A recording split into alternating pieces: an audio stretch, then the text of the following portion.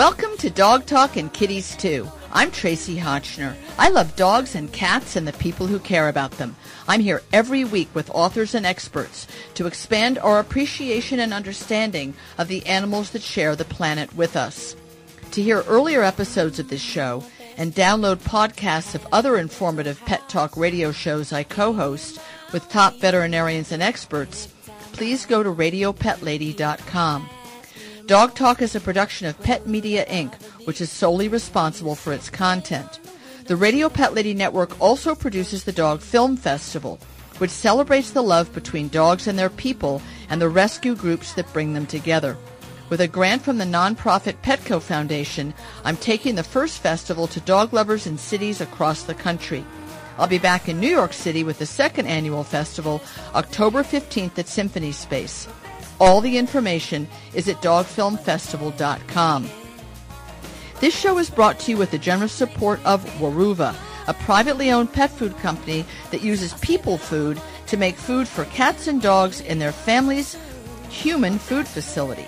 Pouches of their cats in the kitchen, their more economical BFF, best feline friend, and all varieties of canned Waruva for cats and dogs are made with the same care and specifications used to make food for people. Waruva's owners want to feed your pets and their own dogs and rescued kitties, Webster, Rudy, and Vanessa, for whom the company is named, with ingredients that are good enough for people to eat. I have some wonderful people with me here today. Cindy Smith is the co-founder of Wings of Rescue. They have flown thousands of dogs to new homes. Such a wonderful nonprofit organization. Kathy Nimmer will be here with her book, 2 + 4 = 1, celebrating the partnership of people with disabilities and their assistance dogs. And then we have Tony Angel here with his book, The House of Owls, from Yale University. It's a beautiful book. Cindy, welcome to the show. Well, thank you very much.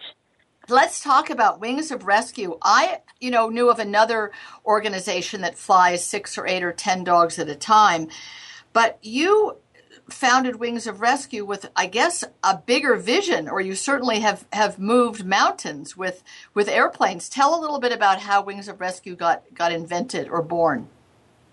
Well, Yehuda Netnell and I are co-founders of Wings of Rescue, and it's actually Yehuda has the vision of doing things bigger. And at the time, he was flying about 30 pets at a time in his Piper Malibu jet prop. And we have now grown into an organization that will fly at a minimum 60 pets at a time. Wow. And we're able to do this with our flagship. It's a Pilatus PC-12, and it's perfect for what we do.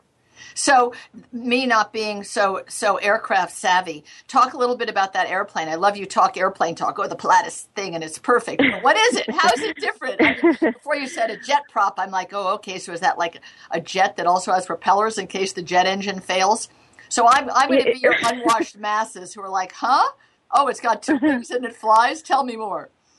Yeah, the Pilatus is probably every pilot's dream airplane. No kidding. They're so stable and they're so strong, and they have a really long range, about 1,200 miles without stopping, and it's fast. We cook along at about 285 knots, which is a little over 310 miles per hour. And we've taken all but 3 of the seats out. There's the pilot, the co-pilot, and 1 seat for a handler if necessary. And so we can fit about 100 small crates in this airplane. Wow. And it has a cargo door in the back that raises up, which makes loading very easy. And it's just perfect for what we do. It's a single engine turbine aircraft, so it has a jet engine with a propeller. And it's our flagship, and we love her. And she's working very hard for us, saving a lot of dogs and cats. That's really cool. So let's still back up to Yehuda. And so here's a person who says, I know I can fly dogs and cats probably too, I'm guessing, from places where nobody wants to give them a home to places where there are empty homes, empty nests looking for a dog or a cat. That's a big leap from that to I'll have 1 smaller airplane and then I'll get every pilot's dream airplane. How does one make that happen? We've been growing exponentially, and it's just a matter of reaching out, learning and finding where these pets are wanted. We get calls every day from our receiving partners. Our kennels are empty. Please bring us dogs. Please bring us cats. Wow. And we not only use our Pilatus, we also charter an even larger plane. It's called a Metroliner, and it's a cargo plane, and we can fit 160 to 170 small crates. So it can carry about 3 times the number of crates that the Pilatus can. And for our Freedom airlift this year, one of the flights we did is we chartered the Metroliner, and we flew 133 small dogs from the Van Nuys Airport in the Los Angeles area to Morristown, New Jersey. I'll be darned. They went to St. Hubert's Animal Welfare Center in New Jersey. And that's funny, isn't Morristown the home of the Seeing Eye? That's just an interesting coincidence. It's where the Seeing Eye guide dogs does their breeding and training and pairing up with people. So there you are in Van Nuys. How do you go about collecting those pets that are overflowing in shelters where they have to euthanize for space? Do you have close connections in the county shelter system in the places where you draw from? Yes, we do. We work a lot with the ASPCA, and also our sending shelters have volunteers and rescue coordinators that will pull the dogs that know what our receiving rescue is looking for. And it's a lot of boots on the ground that help us out to accomplish one of these flights. Well, each time you've referred to small crates, small crates, small crates, what happens to your medium and large dogs? Are they not part of your mission? Oh, yes. Yes, we do have other receiving organizations in the Pacific Northwest that love the larger dogs. We have transported Great Danes. We transported an English Mastiff that weighed 165 pounds. So it's not just the small dogs. It just so happens that on the East Coast, small dogs are in demand, whereas in the Pacific Northwest, Washington, Idaho, Montana, the bigger dogs are in demand. More outdoor kind of living, let's say, more mountain living. So you're spread quite widely geographically in terms of where you're bringing to and drawing from, because that's, New Jersey and Washington State, those are obviously very different kind of communities. How did how did the first dog get flown? I mean, was this on a seat next to Yehuda and he goes, gee, if I'm taking one, I could take 100? I mean, how does it go from the germ of an idea to trying to, you say growing exponentially, but what is driving the growth other than need and desire? How do you manage it on the end of making this work in terms of practicalities of planning, of financing, of gassing up the planes, and so forth? Well, Wings of Rescue, we are a nonprofit organization, and we do rely on donations to keep the plane flying. Again, there is a demand. Relocation works to save these pets that are in danger of being put down simply for space. And again, it's a word-of-mouth thing, and it seems like wildfire. It's just growing what we're doing. And we're hearing more from receiving organizations in the Pacific Northwest. And, of course, we're hearing more and more from sending organizations in Southern California. And the two just meet up, and we coordinate it all. We do all the flight coordinating ourselves, and it just works. Did you have a background as some kind of a dispatcher, or do you see the world in a spreadsheet in your mind? I mean, that's not a skill that one just gets born with, right? I mean, you have to develop it and maybe have had it from another career. Well, pilots, for one, are very prepared. We have to do our planning for weather, et cetera, on flights. And again, we started out smaller. We just started out with one plane. And now we've grown to a fleet of about 20 volunteer pilots in their planes. Oh. And we have evolved also using spreadsheets and Google Docs and a lot of communication between Rick Browdy, who is one of our flight coordinators, myself, and Yehuda. So we talk a lot. We all talk basically daily, in addition to emails and texts. So communication is the key. So how often do you have wings in the air with dogs on board? About 3 flights a week, minimum. Wow. And you speak about loving this plane and speaking of her as she like a boat, which is the proper terminology. I guess you're a pilot, but you didn't sort of talk about that, are you? You must be. Yes, I am a pilot. Yes. And was that a hobby of yours, a profession of yours? I had always been a white knuckle flyer when I was younger, and then in 2003 I went up in a small plane and just wasn't all that terrified anymore. And I thought, well, I want to learn how to do this. So I'll be darned. Got my pilot's license, bought a plane, and it's after a while, there are a lot of ratings you can obtain as a pilot, but you need a reason to fly. Right. And good point. I wanted a purpose. There's just no. It just doesn't accomplish anything just to fly around in the sky. I wanted to do something with my plane. And so my plane is considerably smaller. I can fit 18 small crates in it. And my range she's a lot slower. And so I was flying from Livermore to Bakersfield every Saturday, picking up puppies or dogs or whatever for my local rescues here in the Bay Area. And that's how I met Yehuda. We were both doing the same thing, and it's a small world in rescue. And we met up and just thought there's a bigger and better way to do this. So more efficient. Rescue was born. More efficient, exactly. And also more life-saving. I mean, you have a much better feeling. Instead of just flying to Catalina for lunch, you're actually taking dogs who have no chance of a home or even maybe living to people that are eager for them. That's a lot better than a wasteful lunch, right? In a way. I mean, it's got to feel incredible. It's got to feel so cool. So I've in talking to the directors of various shelters around the country, it seems like the really successful ones, the ones who are doing such a great job at working spay-neuter in their area and also promoting the concept of adoption, they often do have empty cages themselves. And one of them up in I want to say Portland, but I could be forgetting, they're importing them from Hawaii. So I feel like I got to run back to my notes and find out who that person was and let you bring him some dogs right here from the USA, because they were importing, medium to large dogs from Hawaii. You can imagine the challenge of that trip. I mean, I'm sorry for the Hawaiian dogs that they don't have a willing home, but gosh, from northern and southern California to the Northwest seems like a more logical trip. So what you find is that you hear, or I should say a shelter or rescue learns what you're doing and they get in touch and say, hi, we have a lot of dogs. Could you take some? Is it just as simple as that? I wish. It is a lot of work. As I mentioned, we have a lot of boots on the ground.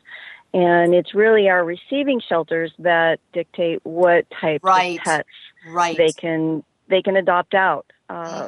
So we're just the middleman, so to speak, the middle plane. Yes. We are providing the transport. Unfortunately, we don't get to pick the dogs that get flown, and that's between the sending shelter and the receiving shelter.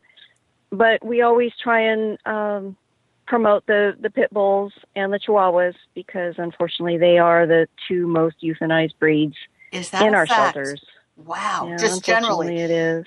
So they're the most overbred. I mean, there's too many of them, and therefore they're put to sleep, not from any fault of their own. There's just too many. Mm-hmm. And then, of course, there's those breed-specific laws against pit bulls, which nobody's very happy about.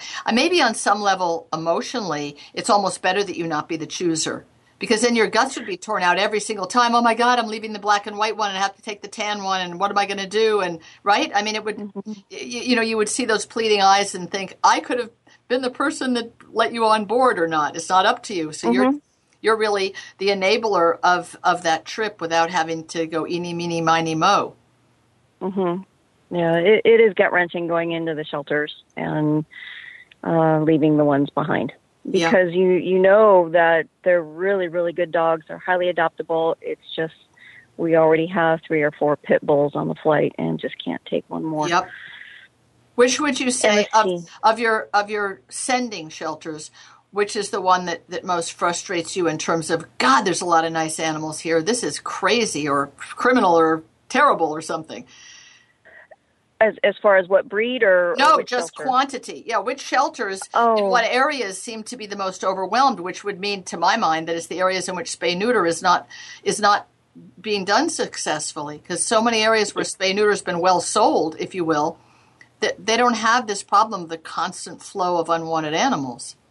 right. It's Southern California in general, Bakersfield, Los Angeles.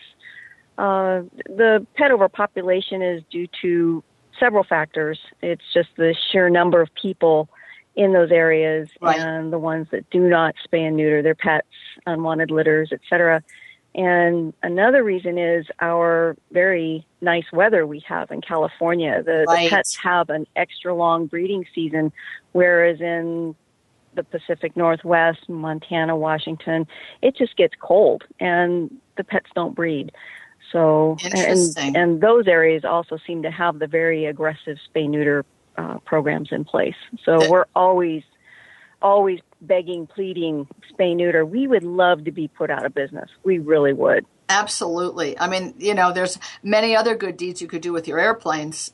Many. I mean, there's so many things you can think of that need to be moved from point A to point B. I know New York City Animal Care and Control is incredibly stuffed as well, and I guess that goes back to your point of a highly human population tends to mean an overflow of animals. What can people do that are listening?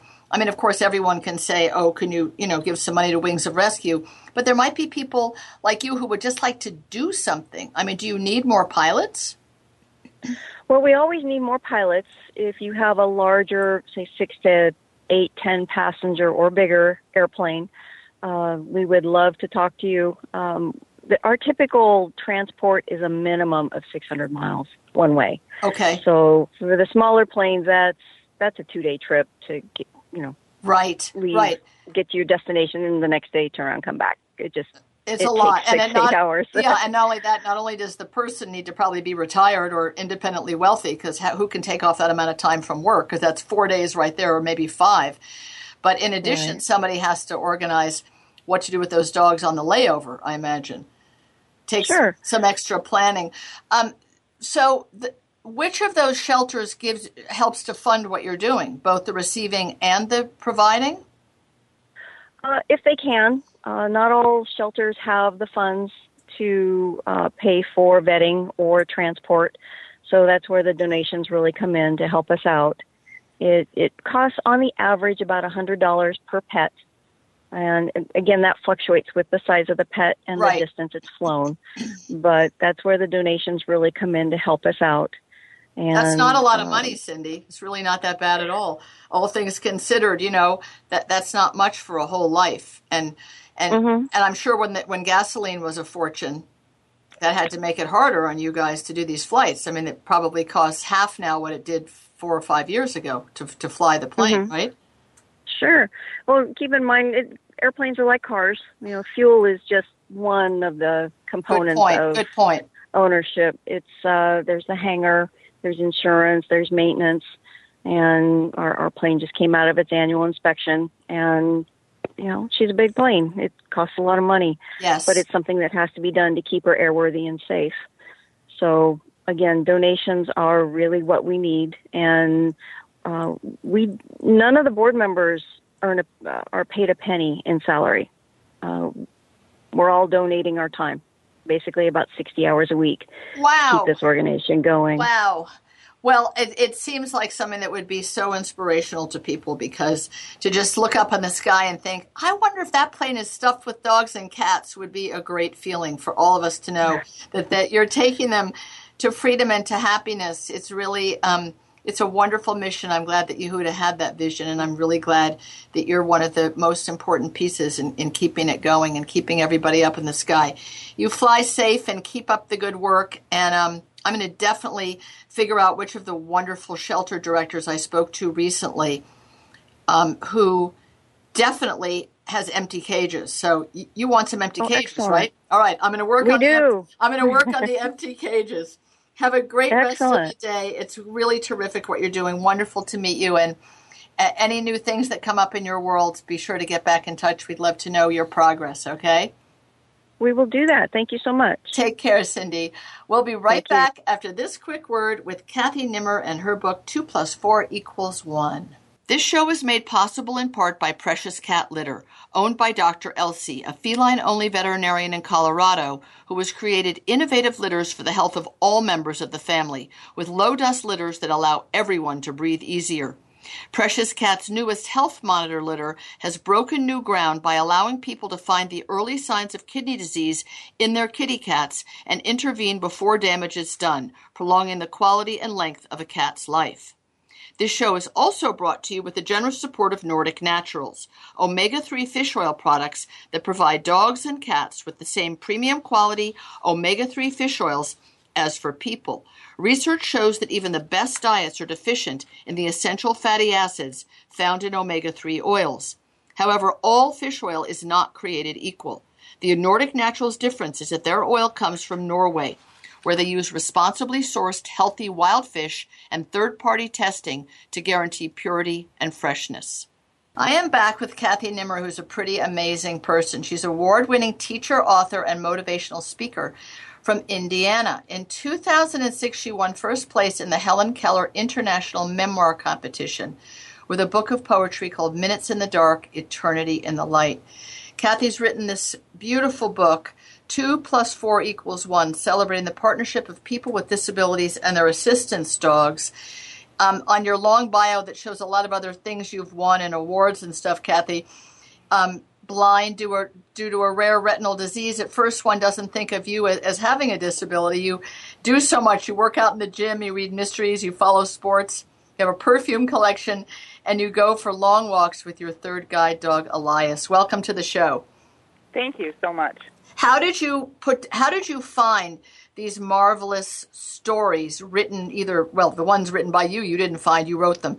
Many you've written, but others were written by the person, poetry or prose, about their relationship with their assistance dog. How did you know all these people? Did you already know them from your work in the field, or did you put a call out, a Braille call out or a whatever call out and say, bring me your heartwarming stories? Because the stories are just fantastic, as are the poems.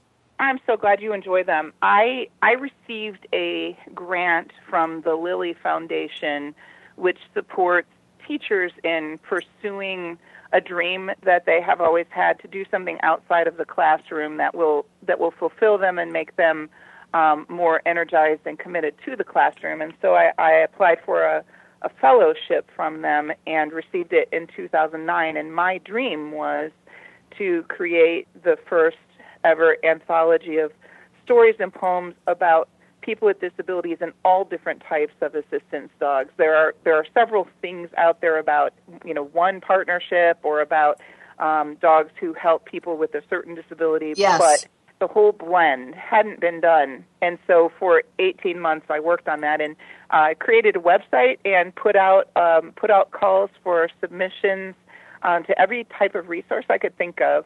And one of the options then was that people could submit their own writings, or if they had stories that were profound but they themselves were not writers, they could request an interview, and then I would interview them and then write for them, and those submissions would go into the pool. And then overall I received well over 300 submissions, some of which I wrote, some that had been written by others, and used, I believe it was 4 people in the disability field to help me narrow it down to the ones who made the cut for the book. So it was quite a process, but a huge learning experience for me, and a great joy when I was able to step back and look at the final copy. I imagine that your familiarity with Guide Dogs for the Blind and the Seeing Eye, you knew quite a lot of people who had guide dogs for the blind or for the visually impaired, but maybe not so much about some of these many other organizations, Texas Hearing and Service Dogs, Assistance Dogs of America,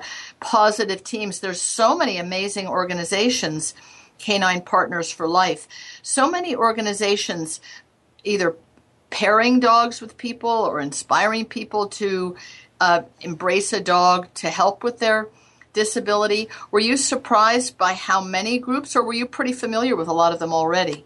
I was incredibly familiar with the guide dog movement, because right. I'd had guide dogs from 2 different schools since 1996. And, the first ever guide dog school, the Seeing Eye in New Jersey, was, had been around for so long. And then all of these, I believe it's 13 or 14 programs now train and support guide dog teams. But I had relatively little experience with all of the dozens and dozens and dozens of smaller schools that do work with dogs for other purposes. And so that part was incredibly eye-opening. Of course, I had heard of dogs assisting people with mobility problems and, say in a wheelchair or indicating when a seizure was coming or whatever, but I had very little personal experience or direct knowledge of those. And to learn about all the programs and all the people in different walks of life who have benefited from such training, it was amazing. It is inspiring because even with the fame and the longevity and the familiarity of guide dogs for the blind and the seeing eye, have you had a dog from each of them? No, my first 2 dogs were from Pilot Dogs. I'll be darned! One of my listeners, Gil. Hey, Gil. He's all of his dogs have been from Pilot Dogs. He lives in the Midwest. And then my third dog, Elias, whom you referenced, is from Guiding Eyes for the Blind in New York, and I actually now have a 4th one. Wow. Elias recently retired, and now I have Nacho from Guiding Eyes as well. It's amazing because the Guide Dog Foundation for the Blind. Now, there's another one that I just flipped through the book. Right. That sounds like guide dogs or the guiding, but it's not. It's a different organization. They all have different names, and it's just like colleges in the sense that you research and find the one that's the best fit for you. They all have very committed staffs and different sizes or different lengths of training or different approaches, and that was great. Being able to talk with graduates and trainers from different schools to see that compare the differences.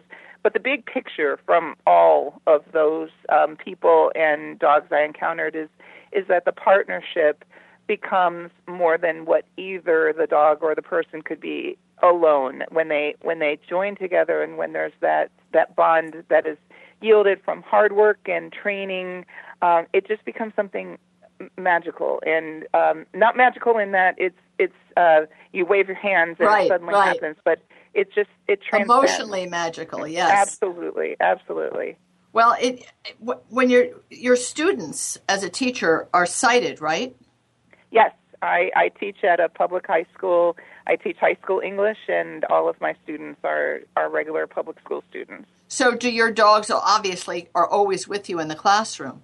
Yes, I have quite a nice, cushy memory foam bed behind my desk, and it takes up quite, it's like 2 foot by 3 foot or something, and they sleep. They each sleep behind my desk, and I'll pet them in between class or whatever, or sometimes if they're zonked out, I just leave them alone, and then I harness the dog up to go when I need to go to a meeting or change lunch or something like that. So how do you think it has influenced or affected your students? Of course, hard for you to say because you've only ever been a teacher who cannot see. But do you imagine that it influences them, I would hope, in a really positive way to have... It does, and I know it does. And I have so many situations that I can think of when kids have been struggling, or when I've had some students who are new to the English language, and that's very stressful for them to be, immersed in an English spoken class. And then I've had students who have, who are autistic or who have other challenges, and it never fails that eventually the dog becomes instrumental in someone's life in a way that I could not have perceived before.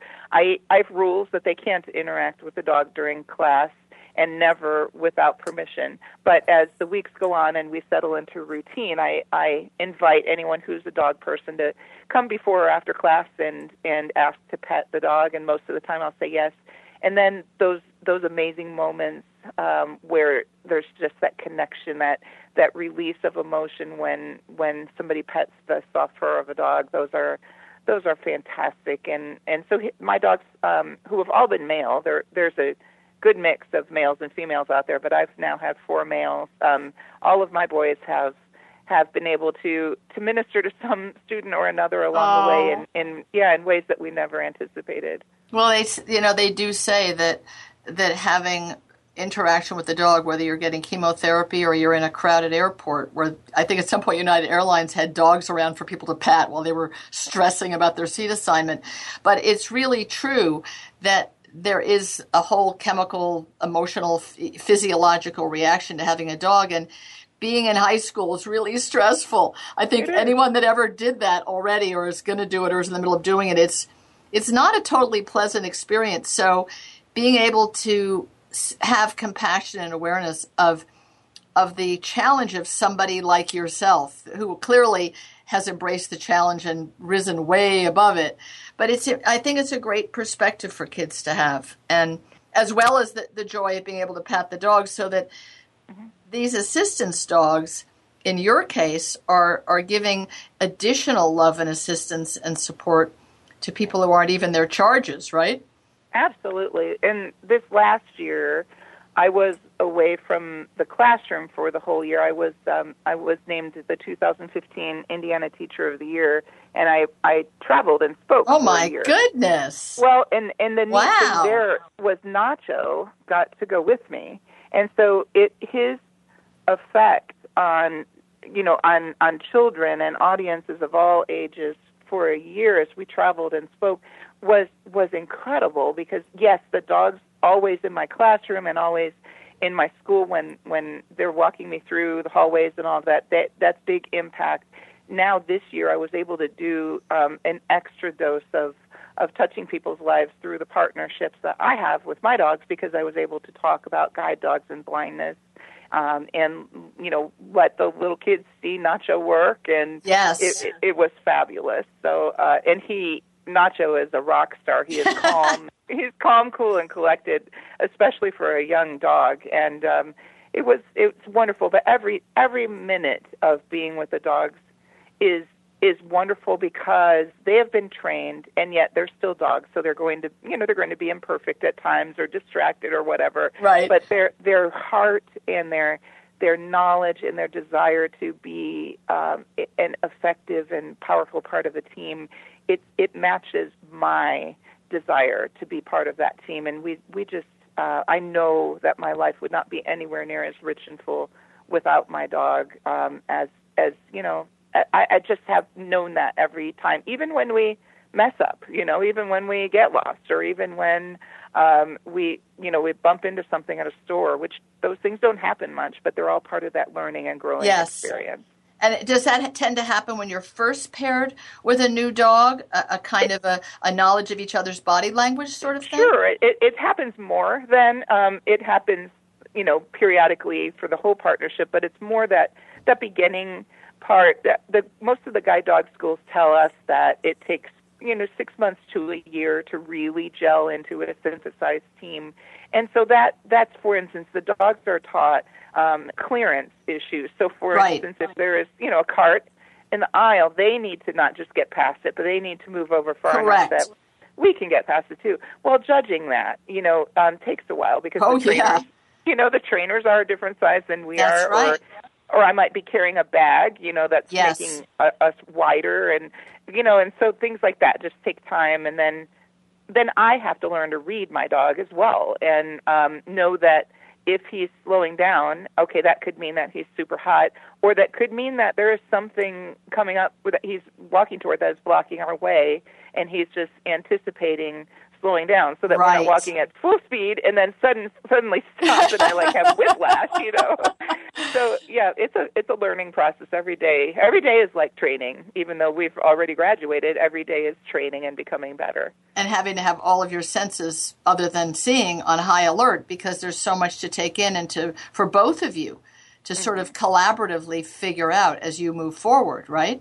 Right, and and then if it's somebody with a different disability and a dog trained for different things, they're using those senses as well. So if there's a person who is profoundly deaf who has a hearing dog, to alert to sounds, say somebody calling a deaf woman's name, the Yes. dog signals, and that person's vision needs to be tuned into that dog. That's right. So it's all fascinating. It is, and the book has so many different stories and different aspects of the partnership with the dog, depending on the disability, and then of course depending on the person's personality. How old was Elias when I'm assuming he decided he just didn't want to do this anymore? He was the typical guide dog career is 7 to 8 years, and they're about 2 or so when they're trained. Right. They're finished training, so that takes them up to 9 or 10. And he was creeping toward that time around 7 years or so when I was 7 years working with me when I received the Indiana honor. And, so when things started ramping up as far as my schedule and my the pressures that were on me, and then more flights and more extra things. Yes. He started pretty clearly saying, get some new young dog to do that. He just lost some of his confidence, and he started getting tentative even at stairs or around corners or whatever. And that's another thing, being so in tune with your dog. Yes. You want your dog to be okay. And he was very clearly showing me that his stress was not okay. And so I contacted the school, and they were on the lookout for a very calm, steady dog who would be able to handle all the travel that I had, on my schedule, and trained with Nacho, and Nacho has handled it very well. And so Elias stays at home. I adopted him to my parents. Oh, good. So he is just a pet now, and I still see him often. Nice. But since service dogs are with their person pretty much 24/7, and so when it's time for retirement, you want to make sure that it's good for them. And some people do keep their retired dogs. For me, since I'm out and about so much, Elias is a lot happier being in a house where there's people around all the time, and I still get to see him. Yeah, that makes a lot of sense to me. That I'm going to be interviewing a lady soon who's part of Guide Dogs for the Blind. She has, I think she's on her 4th or 5th dog and herself, and she works for Guide Dogs. And I interviewed her in New York about this lovely young dog she had, and she said that her prior dog, who still lived with her because in the meantime she'd gotten married, so there was another person to help, care for the dog. I think she actually has 2 retired ones at home, if that seems possible. I think she had one that was left the program because he, the usual likes birds too much or something. And she said the same thing as you, that he just, you put the harness on and there was no pep in his step. And it's just fascinating to the rest of us to wonder at that moment that the dog actually knows, I've done this as long as I can and I gave it my all. And I think that's going to be enough for me now. I find it very touching, that they don't go over a cliff. They don't like lose their mind and just keep motoring on anyway. They're like, no, thank you. And God bless. And I think parents would make a great home. And every retirement is different. My first dog worked for 10 years, which was way above the average. Wow. And then he was quite old then and slowing down, and he had lymphoma that I did not know about when I retired him. And so, but right after he retired, he started showing the symptoms, and he passed away pretty quickly. And I like to think that he was game to be in that harness as long as I needed him to. Yes. And then my second dog worked for 1 year because he had some medical things come up. And so you just never know. But Elias's was, his retirement was very, very touching to me because he did everything he could, and then he knew what I was asking of him was beyond what he was able to give me. And so he's very happy now as a retired dog, and Nacho keeps him active. When we come over to visit, Nacho definitely has the youthful play mode going. Yeah. And Elias is like, what in the heck?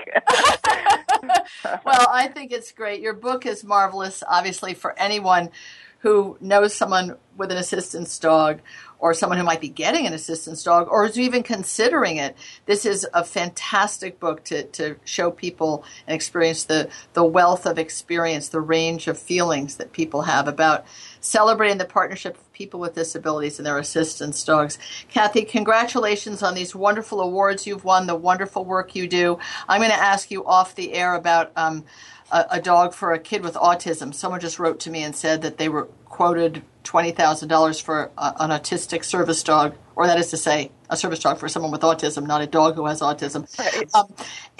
I'm going to check with you off the air because I don't want to, take time for something very specific. But I'm sure you know so many organizations now. You'll know if that is in fact an appropriate price, or if there's a place that is better for that use. Anyway, thanks for your great work. Thanks for joining together all these people and these wonderful dogs and these great organizations doing good. Have a great rest of the day.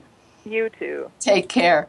We'll be right back after this quick word with Tony Angel and the House of Owls. This show is brought to you with the generous support of Halo, holistic natural cat and dog foods, which are made from real ingredients you can recognize. Halo uses real meat in their kibble, no rendered byproducts, chicken meal, or chemicals. And their new grain-free recipes like Vigor give you even more healthy choices for your pet's dinner, while Daily Greens brings vitamins and digestive enzymes into your dog's diet. Halo is a private company partly owned by Ellen DeGeneres, where they emphasize giving back by making donations to shelters through freekibble.com for pets awaiting a forever home. I am back with Tony Angel and a most gorgeous book. I mean, physically, visually, as well as wonderful things to read and think about. The House of Owls. Just a gorgeous book, and no wonder, because Tony is a beautiful artist as well as a lover of many things in nature, but particularly owls. Tony, this book is obviously the result of a life's passionate devotion to owls. I mean, what a great thing to give to the world. You are an amazing artist. I just beautiful. I love when you say in your preface, oh, if somebody else would like to follow my lead, just get yourself a pencil and sit down and start sketching. I'm like, Tony, this is high art. What are you talking about? Well, Tracy, that's kind of you to say. My advice has always been that half of getting on with being an artist is just going ahead and taking a chance and not being afraid that you're going to fall a little bit short. But you're very kind to compliment me and the book and everything else in that fashion, and you're right. I've had the good fortune to be around birds and wild mammals as well as domestic mammals throughout my life, and they've given a lot to me. Well, what fascinates me about many things do about the book, but in particular the fact that you have lived in close proximity, particularly to these generations, I guess, of screech owls, with when your parents moved to an area in Washington State where they were, I guess, prolific. I had always been under the impression, until I had your book, that owls, that people rarely saw them, that they were, of course, they're nocturnal, but I mean that in general they were kind of hidden, and that people rarely saw them, and sighting an owl was like sighting a unicorn. So clearly that's not true. Well, no, I think what we typically don't do is patiently wait the owl out, because there are all kinds of opportunities that we have, because many owls are very adaptive and have learned to live with people. Among them, screech owls in suburban settings. They have been successful picking up everything from insects and mice to even catching fish along the local watersheds. And what we typically need to do to see if there are owls in the neighborhood is listen in the evenings, and you can hear them. Usually in the late winter when the breeding season begins, and they're calling back and forth. The other part of it is there are signals all the time that owls are being mobbed by other birds. And I would often find the roosting screech owls around the nesting box by just following the calls of the small passerine birds, the warblers and the chickadees, because they would spot the male owl outside keeping an eye on the nesting box and tell me where he was. And so we can get these signals if we're a little bit patient. And what was the reason that these smaller birds were keeping an eye? I'm sorry, again? Why were the smaller birds keeping an eye on that owl? Because the owl could eat them, or they wanted to eat the eggs, or the baby owls? I mean, because you've studied their behavior the way Jane Goodall studied chimpanzees, so you really understand their relationships and their family structure. Why would a smaller bird be keeping a watchful eye on a daddy owl? That's a good question, and I think it's pretty clear that owls are perceived as a threat to the smaller passerines. They don't eat a lot of them, the screech owls, but occasionally they catch them, like a hawk would catch a passerine. And so by scolding the screech owl, they're basically saying, "Hey, we see you. You should get out of here. You're too close to where we nest." And they also, the other interesting thing to me, Tracy, is they introduce the next generation of their kin to what an owl is. They direct their ire to the owl. The young birds that are generally naive, they begin to say, "Aha, that's something to be afraid of. I'll keep my distance." That's a really good point. One of the most beautiful to me, your drawings look like wood carvings almost. They're just so, they are so 3D. And there's one, Owls in Company with People. It's the beautiful drawing that goes with that chapter. And it says, a pair of barn owls perched in rafters. And you look at it, it's gorgeous. And you look more carefully because it's gray on gray on gray. And it has a giant mouse, almost a rat in his mouth. You don't mention that in your caption of the photo. I'm calling it a photo because it's so realistic. But of the drawing, it's so funny. So there they are. So one of them looks like the bigger one, probably the guy, has caught this gigantic mouse. Is he going to share that with somebody? What is their usual behavior when they do catch mice? They do a little bit of both. They share. The male will typically take a courtship gift to the female when they're in courtship and deliver a food product. And but the two of them will routinely, of course, feed their youngsters. And in the case of the barn owl, literally they will consume thousands of rats and mice that otherwise would be, in our rafters and in our basements. And they're doing us such a great favor. And again, we often overlook it because we don't even know the owls are out there doing their job. I could say their job of survival and doing something for us. But you brought up an interesting point. The drawing itself, or all the drawings, I was seeking to convey information and ideas that the observer could respond to without necessarily putting a lot of narrative in. I see. And they see that, in this case, this very large mammal that the barn owl has caught, they can begin to understand, okay, this is a very serious predatory owl. It's doing something with it, and then they can carry on in the rest of the book and pick up the information if they wish. So that's why I enjoy illustration so much.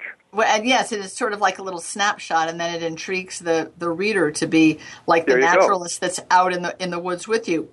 One of the things that is perplexing about owls is the different way that they are perceived in different societies. Oh, yeah. In our society, as I understand it, I guess I mean, I don't know if I mean just, Western America or something. I mean Western as opposed to Eastern religion or something. But I thought they were viewed as very good luck, and having an owl living near your house was viewed as good luck. And I had some Guatemalan people who said, oh my God, an owl is an absolute sign of death. If there's an owl near a house, there is going to be a death. And they were just like, praying that this wouldn't happen. It was like so spooky to them. Such an incredibly different perception of an owl culturally. How does that come about, do you think? Well, that's a bit of a mystery. I think to some degree one can imagine that during a period of plague or disease, owls are about calling at night. Of course, night remains to be a mysterious part of that 24-hour cycle to us, and they associated with the call of the owl with whatever malady they were going through. It was like when the plague hit, there were a lot of other species that were blamed for the plague, including crows, when in fact what they were doing was they were scavenging. They were not the cause of the plague. So you get this myth that begins to build around the occurrence of an owl call at the time of death, and then it perpetuates itself and grows. But quite the contrary, as you point out, other cultures see them as birds to celebrate because the other culture sees what they're doing. Well, I remember, but only faintly, but you being the owl man will obviously probably remember this better than I, but my father, having spent a good part of his adult life at the side of Ernest Hemingway and having written about him on numerous occasions, there was an owl who was a pet of Ernest, it seems to me. lived, there's a whole story, a long story about this owl that was his pal, his cohabitator, kind of, I guess, like you, having owls living right nearby and interacting in a kind of friendly way.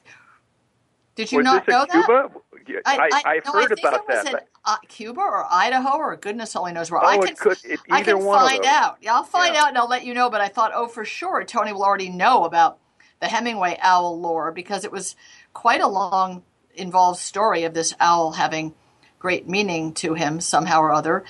Then again, he ran around shooting pheasants, so and anything else that while in Africa. So I don't know how much of a lover of natural things he was. I got the impression, Tracy, that he did have a very broad and reverential respect for other species that he didn't hunt, but he was definitely a very committed hunter, and no question about that. But yeah, in his literature, you pick up that sense of complexity that he saw in nature. And the owl story, I'm sorry, I'm not sorry at all. I'm delighted that you bring that up because I had heard something like that, but I wasn't familiar with it, and I'll certainly be on the lookout for it. Well, I'll get you more scoop from my dad, who's pushing 100, and his memory's better than mine, if you can believe it. So, congratulations to him. I know. I'll say, God, if only we all could remember things so well. There's a lot about the different kinds of owls, and that's something I think that most of us are not that aware of. Because I think we just mostly think of the barn owl in that strange and marvelous way that its head seems to rotate 360 degrees like The Exorcist without its body moving. But screech owls are the owls that you learned the most about and had the nesting box in growing up. Are those the two most common or well known from a kind of like visually, a screech owl and a barn owl? I think that would be correct, that both the screech owl, barn owl, and I would also add the barred owl, that is very common on the East Coast of North America, and now becoming more common up here now that it's moved across the continent. Those three particular owls, although you go down to the Southwest, and they have an abundance of very small owls, and that's the other part of what is so intriguing to me is the diversity of owl species, from some that are no larger than a sparrow to some that are as large as small eagles. And they have been able to, I guess the best word is to use and exploit habitats ranging from tropical rainforests to the driest, hottest deserts on Earth. And that speaks well to the richness of that whole group of birds. And are there other people like you for whom owls are a particular fascination? I mean, is there a little group of you within ornithologists, if that's the right word? I mean, is it like a subset of bird lovers, watchers, and defenders and explainers?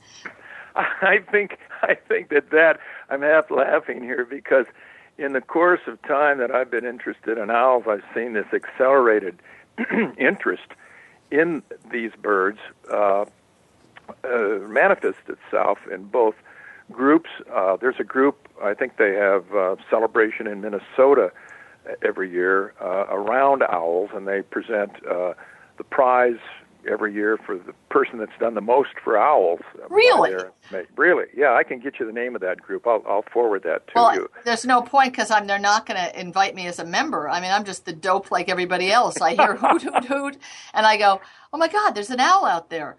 And I love the sound of it. It drives my dogs absolutely bonkers. That particular sound, they're convinced must be, mastodons re-entering the universe and coming to. Oh, yeah. It's very haunting, isn't it?